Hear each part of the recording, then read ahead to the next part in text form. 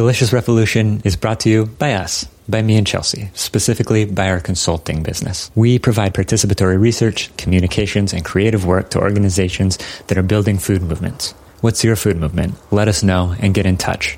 Delicious Revolution Show.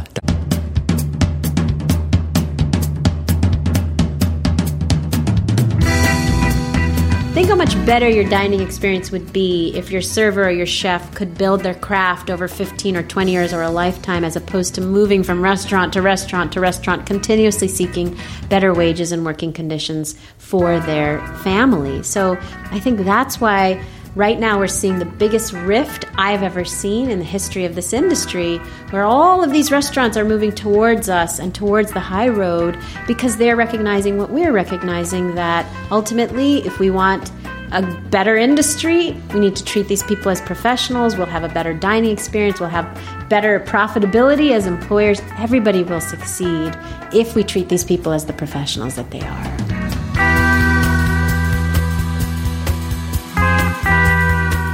Welcome to Delicious Revolution, a show about food, culture, and place. I'm Chelsea Wills. And I'm Devin Sampson. We talk with people who work in and think about all aspects of food, including farmers, chefs, artists, and activists, bringing you in-depth conversations with some amazing people. On this third season of Delicious Revolution, we're bringing you stories and perspectives from the unseen places in food systems, going behind kitchen doors, into underground nests of native bees, under the waves, and to the faraway origins of flavors we love, just to name a few. I'm speaking with people who work with food in places we normally cannot see or don't notice. It's a season of unseen stories of food. You can subscribe to Delicious Revolution on iTunes or your favorite podcast app. Just search for Delicious Revolution wherever you get your podcasts, and you'll find us. Our website is deliciousrevolutionshow.com, where we have pictures, links, and more information about all the people on our show.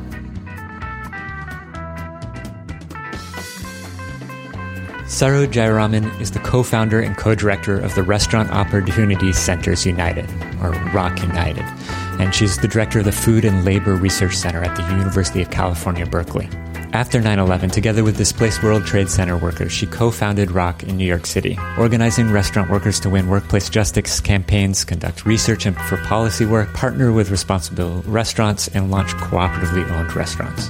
ROC now has 10,000 members in 19 cities worldwide. Saru is the author of Behind the Kitchen Door and more recently Fort, a new standard for American dining. Here's Chelsea's interview with Saru Jayaraman. Well, let's start with, how did you start doing this work with restaurant workers? Well, it was really about 9/11. I was an attorney and an organizer, and actually had worked with some restaurant workers on labor issues. But on 9/11, there was a restaurant at the top of the World Trade Center, Tower 1. On that morning, 73 workers died in the restaurant, and about 250 workers lost their jobs. And I was asked to start a little relief center in the aftermath of the tragedy, together with workers from Windows on the World, the restaurant at the top of the World Trade Center, survivors. And so myself and Fekak Mamdou, surviving waiter from the restaurant, started ROC as a little relief center, the Restaurant Opportunity Center. And what started as a little relief center for restaurant workers post 9/11 has grown 15 years later into a national organization of about 18,000 workers, about 200 restaurant owners, and several thousand consumer members in about 15 states across the country. Wow. That's a lot to happen that fast. Yeah, it was really because of the demand in this industry. It's the second largest and absolute fastest growing sector of the U.S. economy. It's over 11 million workers, but it's also the absolute lowest paying and the least unionized. And so naturally, with such a large industry, with the lowest wages in the country and nowhere to turn, the demand for our work just really drove the growth of the organization quite rapidly.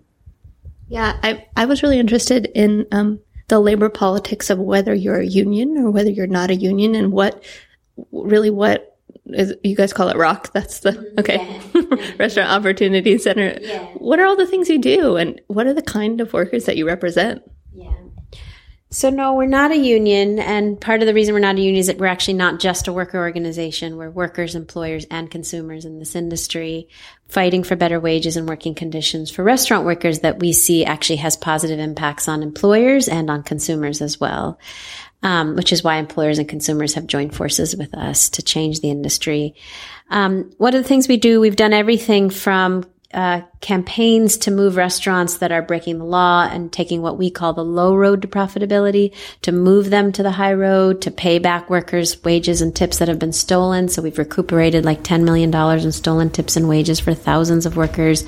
At the same time, we've promoted what we call the high road to profitability, and that has included creating a national association called RAISE of restaurant owners that are doing the right thing, providing good wages and good working conditions. It's also included opening our own restaurants called Colors, one in New York, one in Detroit. We're opening one here in Oakland pretty soon. And in these restaurants, training thousands of low-wage workers to move up the ladder into livable wage, mostly fine dining server and bartending positions.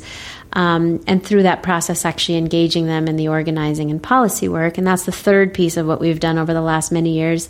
So much research. I teach at UC Berkeley. We've worked with about 100 academics around the country. We've published over 30 reports and 3 books on the industry. That's been the basis for local, state, and federal policy work. We've raised the minimum wage in a number of states. We've won paid sick days for workers in a number of states. And as you know, our current issue that we've been working on for the last several years is to eliminate the lower wage for tipped workers in this country, still stuck at $2.13 an hour. Wow. That's a lot that's happened in 15 years. Yeah. And it's because there's so many people involved in this industry, right? Yes. So how many people are involved in this industry? So it's 11 million people in the restaurant industry. 1 in 12 Americans currently works in the industry. 1 in 2 of us has worked in this industry at some point in our lifetime. For people who care about food, the food system as a whole is 1 in 6 American workers. The restaurant industry is more than half of that entire food system. So 20 million workers in the entire food system, 11 million of which are in the restaurant industry. The restaurant industry is by far the largest segment of the food system and the second largest industry in the whole economy overall. And it just continues to grow. I'm sure you heard the data. Last year, we made world history, becoming the first nation on earth in which we now spend more money on eating out than we do on food eaten inside the home. The amount with which we eat out, the amount of money we spend on eating out increases every year in astronomical numbers. The industry is quite healthy and doing quite well. And yet, despite all of that size and growth, it is the absolute lowest paying employer in the United States. So every year, the U.S. Department of Labor puts out a list of the 10 lowest paying jobs. Every year, 7 of the 10 lowest paying jobs in America are restaurant jobs. The 2 absolute lowest paying jobs in America are restaurant jobs. The 8th lowest paying job is a farm worker position. So I like to say if 8 of the 10 lowest paying jobs in America are food jobs, 7 of which are restaurant jobs, it's important for people who care about food to understand that the food system is not a bad employer. They are the absolute worst employer in the United States. And the restaurant industry in particular, and the food system in general, drags down the entire economy for all workers because we really set the floor. The reason we set the floor is that our industry is notorious among all low-wage workers because restaurants are represented in Congress and in every state legislature by a trade lobby called the National Restaurant Association. We call it the other NRA. They've been named the 10th most powerful lobbying group in Congress. They're by far the most powerful employer lobby in the United States. And they have lobbied vitriolically and spent millions of dollars to keep the minimum wage as low as, I say, inhumanely possible, not just for the restaurant industry, because that's who they primarily care about, but it ends up being as low as possible for all workers. And so that's how we set the floor. The chains that sort of set the standards in our industry don't set the standards for our industry. They set the standards for our country and our economy. And so in this way, food, it doesn't just impact our nation in all the ways I think your listeners may think about, from the fact that we all eat and nutrition and health. It also is the biggest, frankly, floor, the biggest weighing down anchor on our economy as the lowest paying employer in the United States. And it's also the lowest common denominator in other ways, too, right? Restaurants are famous for hiring lots of undocumented immigrants, and so there's this kind of invisible economy going on. Can you talk about how those things all intersect within the work that you do? Yeah, I mean, I think the restaurant industry is the largest employer of everybody, not just immigrants, but also women and people of color and formerly incarcerated folks. I mean, this is the industry that everybody works in. As I said, 1 in 2 of us have worked in this industry in our lifetime. So everybody has the potential, but there's incredibly severe racial segregation in our industry, such that I said it's the lowest paying employer. We estimate that about 20% of the jobs actually are livable wage jobs. They're fine dining server and bartending positions that are growing. You know, part of what's happening that I think your show is a part of is an explosion in foodie culture and the food interest in food. And that has exploded fine dining as a segment of our industry. And yet those fine dining jobs are held almost exclusively by white men, people of color, women of color.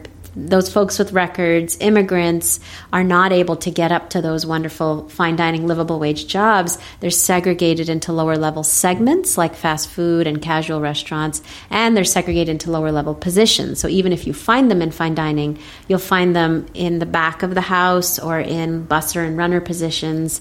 Very much a color line that gets literally darker the further back into the restaurant you go.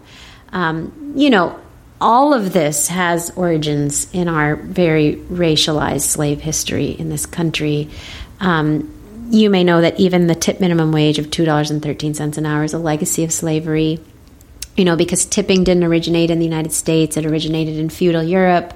And when it came to the States, it was rich Americans traveling to Europe in the 1850s and 1860s and coming back, trying to show off that they knew the rules of Europe. And when they did, there was a massive anti-tipping movement here in the States saying, this is undemocratic, it's un-American, employers should pay their workers, not customers. And that movement spread to Europe and succeeded in Europe, which said this is a vestige of the feudal system, we reject it. And which is why you see very little tipping in Europe today. And here in the States, we actually mutated what happened in feudal Europe and made it much worse by saying, really by the restaurant industry arguing that they should have the right to hire newly freed slaves. This is right after emancipation, and not pay them anything and let them live on customer tips. I mean, these were, after all, Black, valueless human beings who hadn't been paid for centuries. And so the idea of not paying them anything at all and letting them live on customer tips was a natural extension of where they had their value in society. And that idea was codified into the very first minimum wage law that passed in the United States, which said you have the right to the minimum wage either through wages or through tips, making the restaurant industry the only industry now on earth that gets away with saying we shouldn't have to pay anything at all to our workers. You, the customer, should pay our workers' wages for us. So we went from a $0 minimum wage in 1938 to a whopping $2.13 an hour in 2016, a $2 increase over a 100-year period. And the industry continues to argue that should it have to pay its own workers' wages, the industry would collapse. It disproportionately affects women of color who are the tipped workers working at the IHOPs and the Applebee's, the majority of where tipped workers work. And all of this, from the very notion of a back of house and front of house to the idea that somebody could be paid $2 an hour, is all a legacy of a very racialized slave history in this country. While I was reading your book and eating out, I was like, wow. These are these things I've seen my entire life. And, I like to fancy myself fairly aware. And I have, done anti-racist organizing and all these things. And it was this totally invisible thing that I ran into here. We were traveling internationally. I ran into other places. And it continues to blow my mind. So as a diner, what do I do? How do I respond to this? What conversation do I have? Because now, while reading this book, you talk about having that conversation, and I still feel unsure of how to approach that. Yeah. Well, it's funny because after I wrote the first book, I went around the country and diners said, well, what can we do? Where should we eat? How can we support? And that is actually the pathway that led to this new book, because we created a guide and an app that tells diners how restaurants fare on issues of wages, benefits, and promotions. And our 200 restaurants around the country, from Danny Meyer and Tom Colicchio to Alice Waters, who are doing it right, get awards in our guide and our app and are profiled in the book. There are just not enough of them that are doing it differently yet for you to only eat at those restaurants. So it cannot just be you as a diner only eating at the restaurants that get the High Road seal of approval. You would not eat out very much, or you'd keep eating in the same places. And so instead, we need you as diners to approach your favorite restaurants, wherever they are, whoever they are, the owners and the managers, not the workers, and say, I love the food. I love coming here. I love the service. I want you to know as a regular customer, it's very important to me that you take the high road to profitability. You may be good on local and organic, but I need you to also be sustainable in other ways to the people in this restaurant. And so I encourage you to join the restaurant association that's taking the high road called Raise. And actually over the last year, this is how Alice Waters actually joined Raise, was because a diner said, you really need to consider joining this high road association. Blue Bottle Coffee joined over the last year because of consumers. So consumers have tremendous power to tell companies, we think you should follow a different path. And it's been working over the last many years. We worked very closely with Danny Meyer as he moved to eliminate tipping in his restaurants. And that process was in part driven by aggregating a lot of consumer support for him making a pretty dramatic move. So I think consumers can play a huge role in speaking to your favorite restaurant owners and managers, letting them know that they should, join the High Road Employer Association, Raise, be in touch with us. We also encourage diners to just read the book, because it's important to get educated on these issues and share that information with others, and ultimately to join us in fighting for policy change. So we have a website called onefairwage.com, which is all about getting rid of this lower wage for tipped workers. We're asking people to go to that site and input their information, and it'll help you send a letter to your legislator saying, we need to abolish this legacy of slavery. As a consumer, I don't want to have to subsidize these multi-million-dollar corporations with my tips. One of the things that I also thought about while reading your book is, like, working in rural Mexico, a big conversation there is about immigration, right? And so people really talking to us all the time about, like, should I go, right? And then people who have come back who talk about the jobs they had and where we worked, there were a lot of cooks, right? So we worked in southern Mexico, which, and they're mostly men who immigrated, who had never cooked once and when they lived in Mexico, and then came here and were professional cooks. And some of them move back and some cook and some don't cook. But it was like this, such an interesting thing to me about, these are very dear people to me, and there's such dignity in this work. And I feel, and I'm not alone in this, because everybody eats out all the time, so taken care of by these people all the time. Yes. And yet I don't, because of this front of the house, back of the house thing, there's not the visibility and there's not that relationship in the same way that I feel like has really exploded with farm workers and, even meat packing plants or these other things. They're kind of much less glamorous than cooking food. So that felt really interesting. Well, it's interesting because I think there's a disconnect, not just with the kitchen and the back of the house, but with all of these workers are completely invisible. In fact, they're trained to be invisible. The whole idea is you're the invisible hands that clear the table and anticipate the customer's needs before they even know that they need them. So it's not, but I think what's important is the more we recognize these individuals as skilled professionals and we pay them and treat them as the skilled professionals that they are, whether you're a server or a cook or a bartender, you are a skilled professional. And in other countries, people go to school for several years to be hospitality professionals, and that's how we should view these workers. They are professionals. The more that we recognize people as professionals, the better dining experience we'll actually have.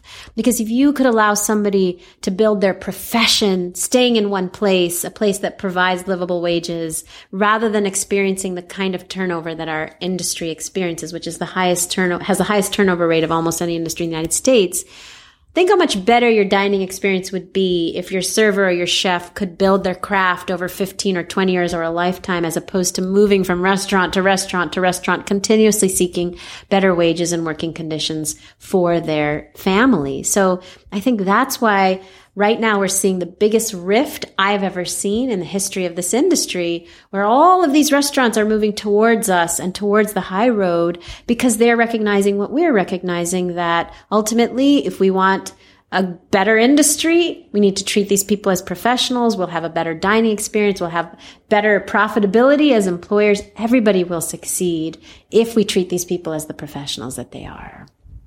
I'm just thinking about how funny it would be if you treated the people in your family like as disposable as, whoever cooks and cleans and cares for you at home. Because every restaurant owner likes to say, oh, it's fine, we're a family. And we always say, gosh, it's such a dysfunctional family because, what kind of a family pays people $2 and exploits them to the point that they can't survive, can't take care of themselves, experience severe mental and health issues as a result of the kind of trauma that they experience in this job, Well, and then talking to Emma Rosenbusch from CALA, she was talking about this practice of hiring formerly incarcerated people, and then there just not being the resources to support them being hospitality professionals, right? So maybe you can talk about that a little bit. What are those resources? What do you guys offer for employers? Because everybody needs help in it, right?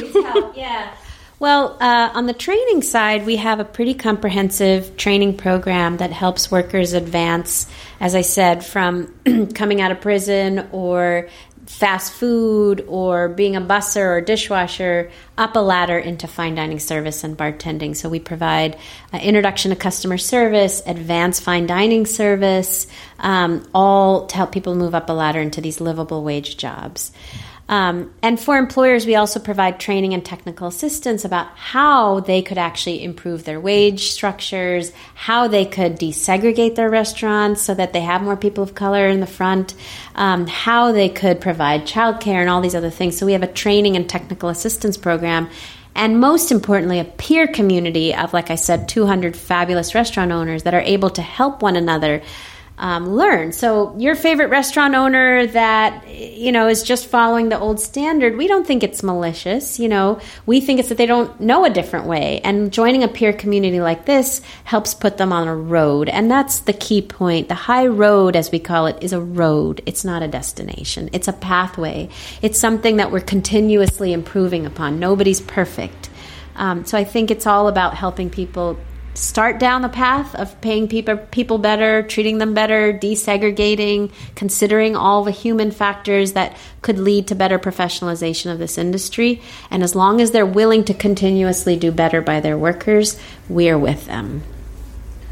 That seems like such a challenge to the labor movement as well, and one that I think people who have worked in kind of old school labor politics, it's so adversarial all the time, but I think it's very alienating for both sides at a certain point. So how did that decision come about? Like how, that you don't just, you have to come together, right? Rather than just fight the whole time. And well, for us it was necessary because for so long in our industry, the notion had been that it's impossible. It's impossible to run a restaurant and pay people well and treat people well. And there's been this such mythology put out by the most powerful powerful employer association in America, mythology that there's only one way to run a restaurant and that we have the smallest profit margins of any industry in the United States, and thus there's no way to pay people better. And so we knew that there was no way to succeed. Given the power of this industry, there was no way to succeed except to divide the opposition, except to actually lift up the restaurant owners who are doing it right. And we realized it couldn't just be about having a one-time relationship with these employers where, we worked with them once and they came with us and they said, no, I can do it. And then, it had to be about building a relationship with them over years and years and years and helping them move even as employers, pushing them to do even better than they were already doing and pushing ourselves to do better as well. And so, we've opened our own restaurants. We're not perfect. And so we've learned through our own experience that it's hard and we have sympathy. And so we just found to win on these issues, there was no other way except to build real, long-lasting, positive relationships with a group of employers who could set a different path. And I would say over the last year that those 10 years of work of building that up finally paid off.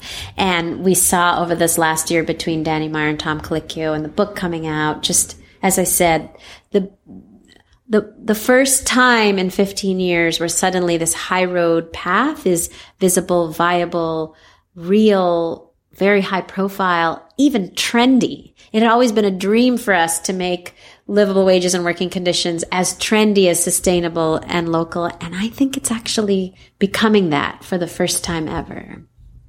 That's really exciting. Yeah. Good job. Congratulations. Keep up the good work. Something I was thinking about when you were talking about that, though, is that the only uniform thing I can think about restaurants is that they serve food to people. I mean, I was a restaurant worker. It probably will be again. It's just likely when restaurant workers are an amazing group of people because they're also musicians and artists and all the rest of these people who make your life rich in so many ways. But, there's nothing standard about a restaurant, right? They're all run different ways. And so it seems like relationships would be the only way that would be possible because it's also not transparent. No. Like one IHOP is not the same as another IHOP, weirdly enough, right? Yeah. And so one of the things I really loved in both of your books is all the case studies, right? I was like, why is she using case study after case study? Because it's so anecdotal in this certain way. But maybe it really proved this point of that it's like, it's not standard, right? The things that people struggle with in different places. Of course, there are these set of things, wages, sick days, safety conditions, hours, those kinds of things. But there's also like and safety, I think in terms of personal safety, especially like in terms of the dynamics, whatever the family dynamics of the restaurant are. Right. But can you talk through maybe a few of these high road and low road cases and especially this Darden thing that you guys are working on right now? Yeah. So in the book, I profile, every chapter is a different segment of the industry. So it's true, restaurants are incredibly diverse, but we're so fortunate in that I have found a feeling of unity and camaraderie among food service workers in all segments and all different kinds of restaurants that I don't necessarily see in other industries. There's something, I don't know, similar to going through the military or, that people feel this kinship with other people in this industry because there's something about hospitality and food service that does bring people together. It's a kind of personality. But anyway, every chapter of the book is a different segment. And so, for example, we have a chapter on casual restaurants, and we profile Vimla's Curry Blossom Cafe, which is a restaurant in North Carolina that's gotten a lot of attention for being locally sourced and organic, really delicious Indian food. But I think few people knew she also treats her workers really well. In a state that allows tipped workers to be paid $2.13 an hour, she's paying $10 and $11 starting wage, even for workers like bartenders who could be paid as little as $2.13 an hour. So she is already taking the high road, but willing to do even better. I mean, we've worked with her on a number of issues in her own restaurant, and we compared Vimla's as a casual restaurant, very family-oriented restaurant. Her entire family works in that restaurant, to another restaurant that's all about family, which is the Olive Garden, which puts itself, its motto is we're all family here, and Vimla really does embody family. It's her entire family working in the restaurant. Her workers are treated like family. And when I say treated like family, they're paid anywhere between $10 and $20 an hour. She has workers who make more than she does, which is important to recognize. She provides childcare reimbursements for workers, which is unheard of in our industry. And just across town in North Carolina, we visited the Olive Garden. The worker was making $2.13 an hour. The motto is we're all family here. And this is the company that doesn't just pay $2.13. They are lobbying vitriolically as the world's largest employer of tipped workers to keep the wage at $2.13 an hour. And they are the case study for how this issue of the tip minimum wage is the source and the reason that this industry has the highest rate of sexual harassment of any industry in the United States. So in the book, I describe a worker at the Olive Garden who worked there for many years, was a single mother. There was a maitre d' in the restaurant who was notorious for touching, grabbing, groping, harassing all the female servers. Anybody who complained was let go. Even though the company has a quote unquote zero tolerance policy for sexual harassment, what it really means is a zero tolerance policy for complaining about sexual harassment. That's what zero tolerance really means at the Olive Garden. So it's just the epitome of the opposite. And again, both people are using the word family, but you have a dysfunctional family and then something that I think really embodies family in the sense of the most extensive family possible, not even just your own nuclear family, but the community as family, your consumers as family, the workers as family. I mean, it's just a totally different concept, and the contrast is quite striking. I mean, it's really amazing because I did catering for a long time, which I think is like the bad cousin of restaurant work or something. It's like if you can't work in a restaurant, you work as a caterer. And of course, all those things are really true there too.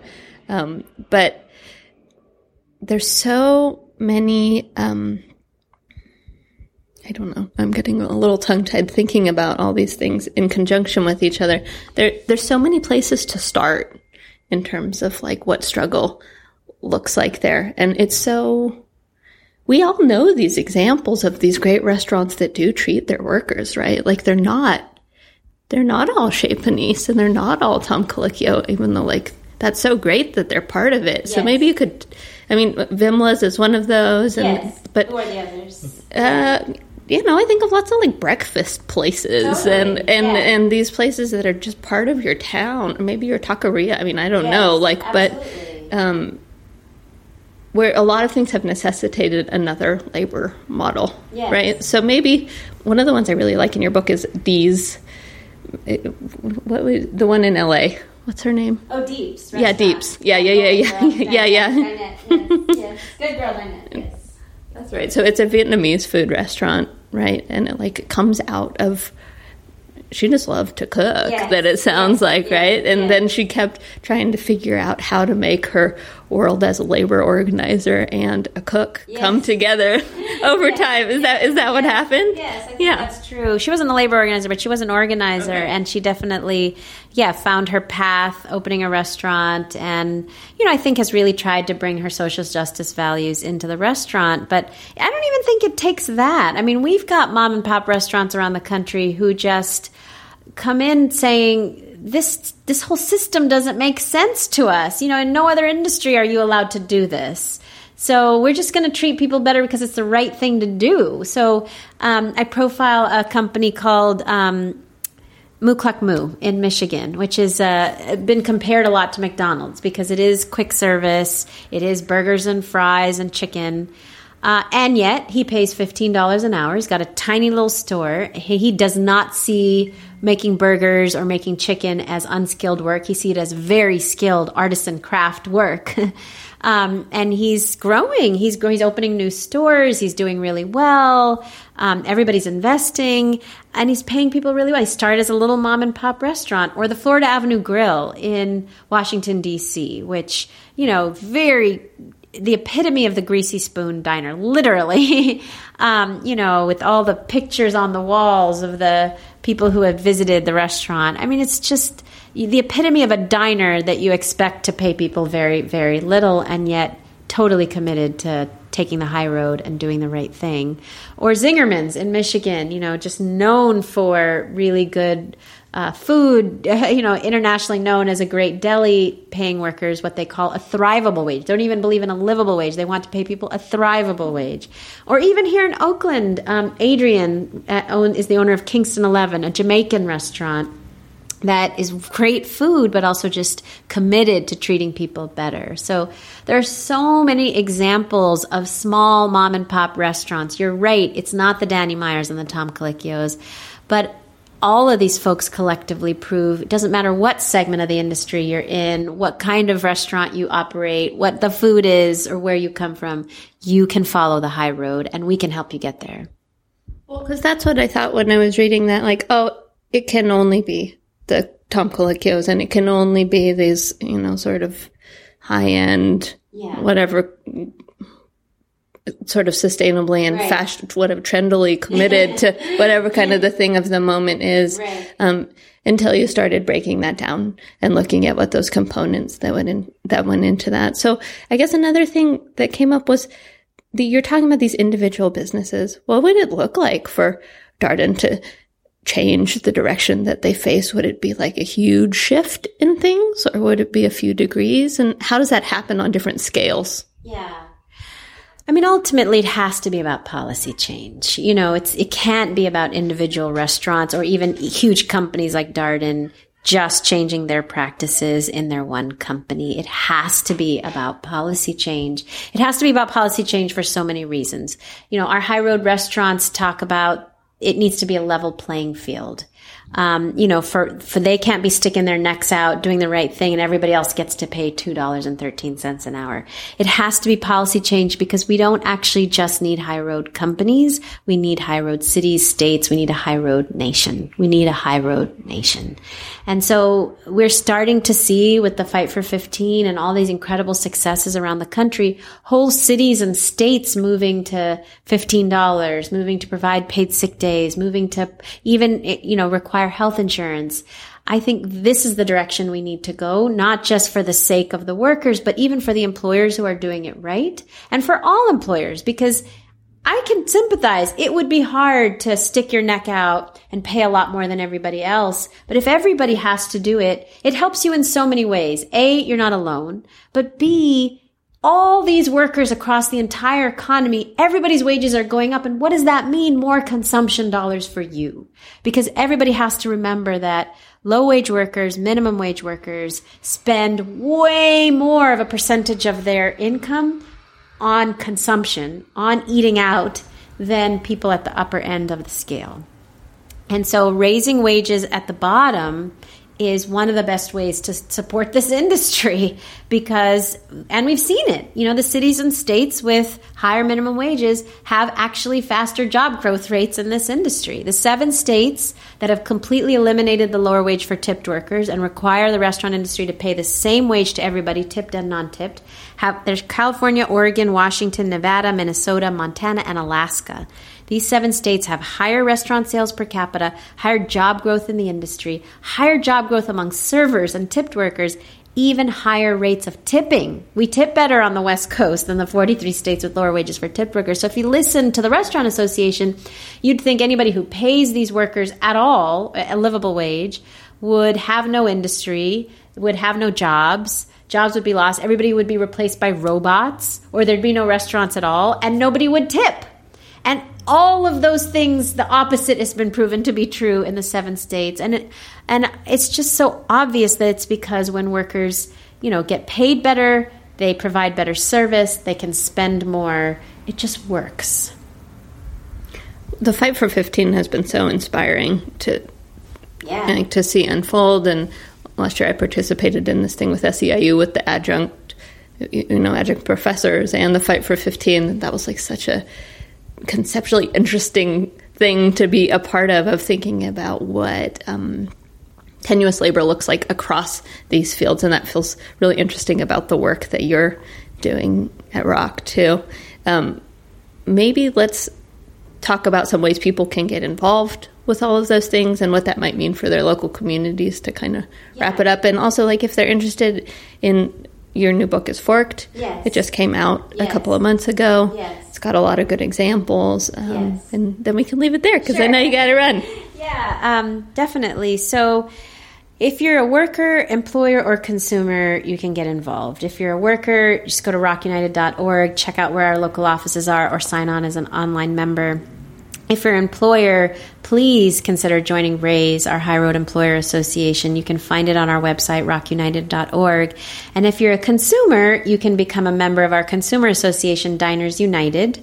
You can go to my book website, forkedthebook.com. You can find an app for consumers that tells you how restaurants are faring on these issues.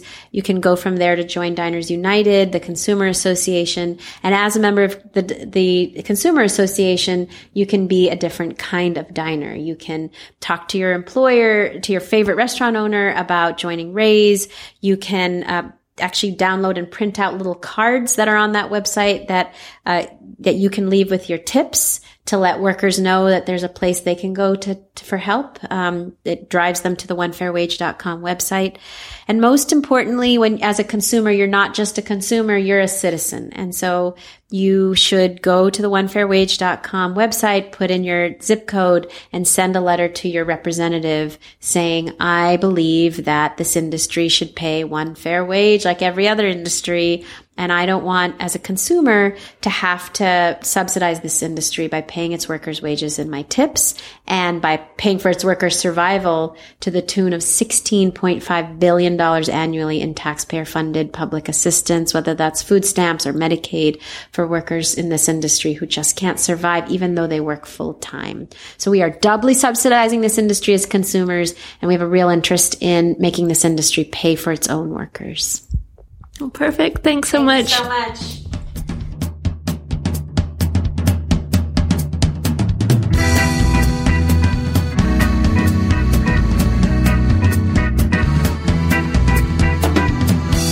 Delicious Revolution is brought to you by us, by me and Chelsea, specifically by our consulting business. We provide participatory research, communications, and creative work to organizations that are building food movements.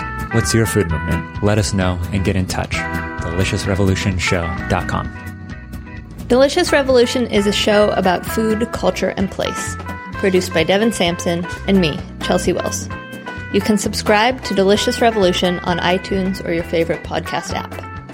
If you have a food story of your own, we'd love to hear it. Call 510-859-7430 and leave us a message. Of course, you can get in touch with us in lots of different ways, and they are all on the website, DeliciousRevolutionShow.com. If you like Delicious Revolution and want to help our show reach more people, please leave us a review on iTunes and send out a link on your favorite social network. Thanks for listening.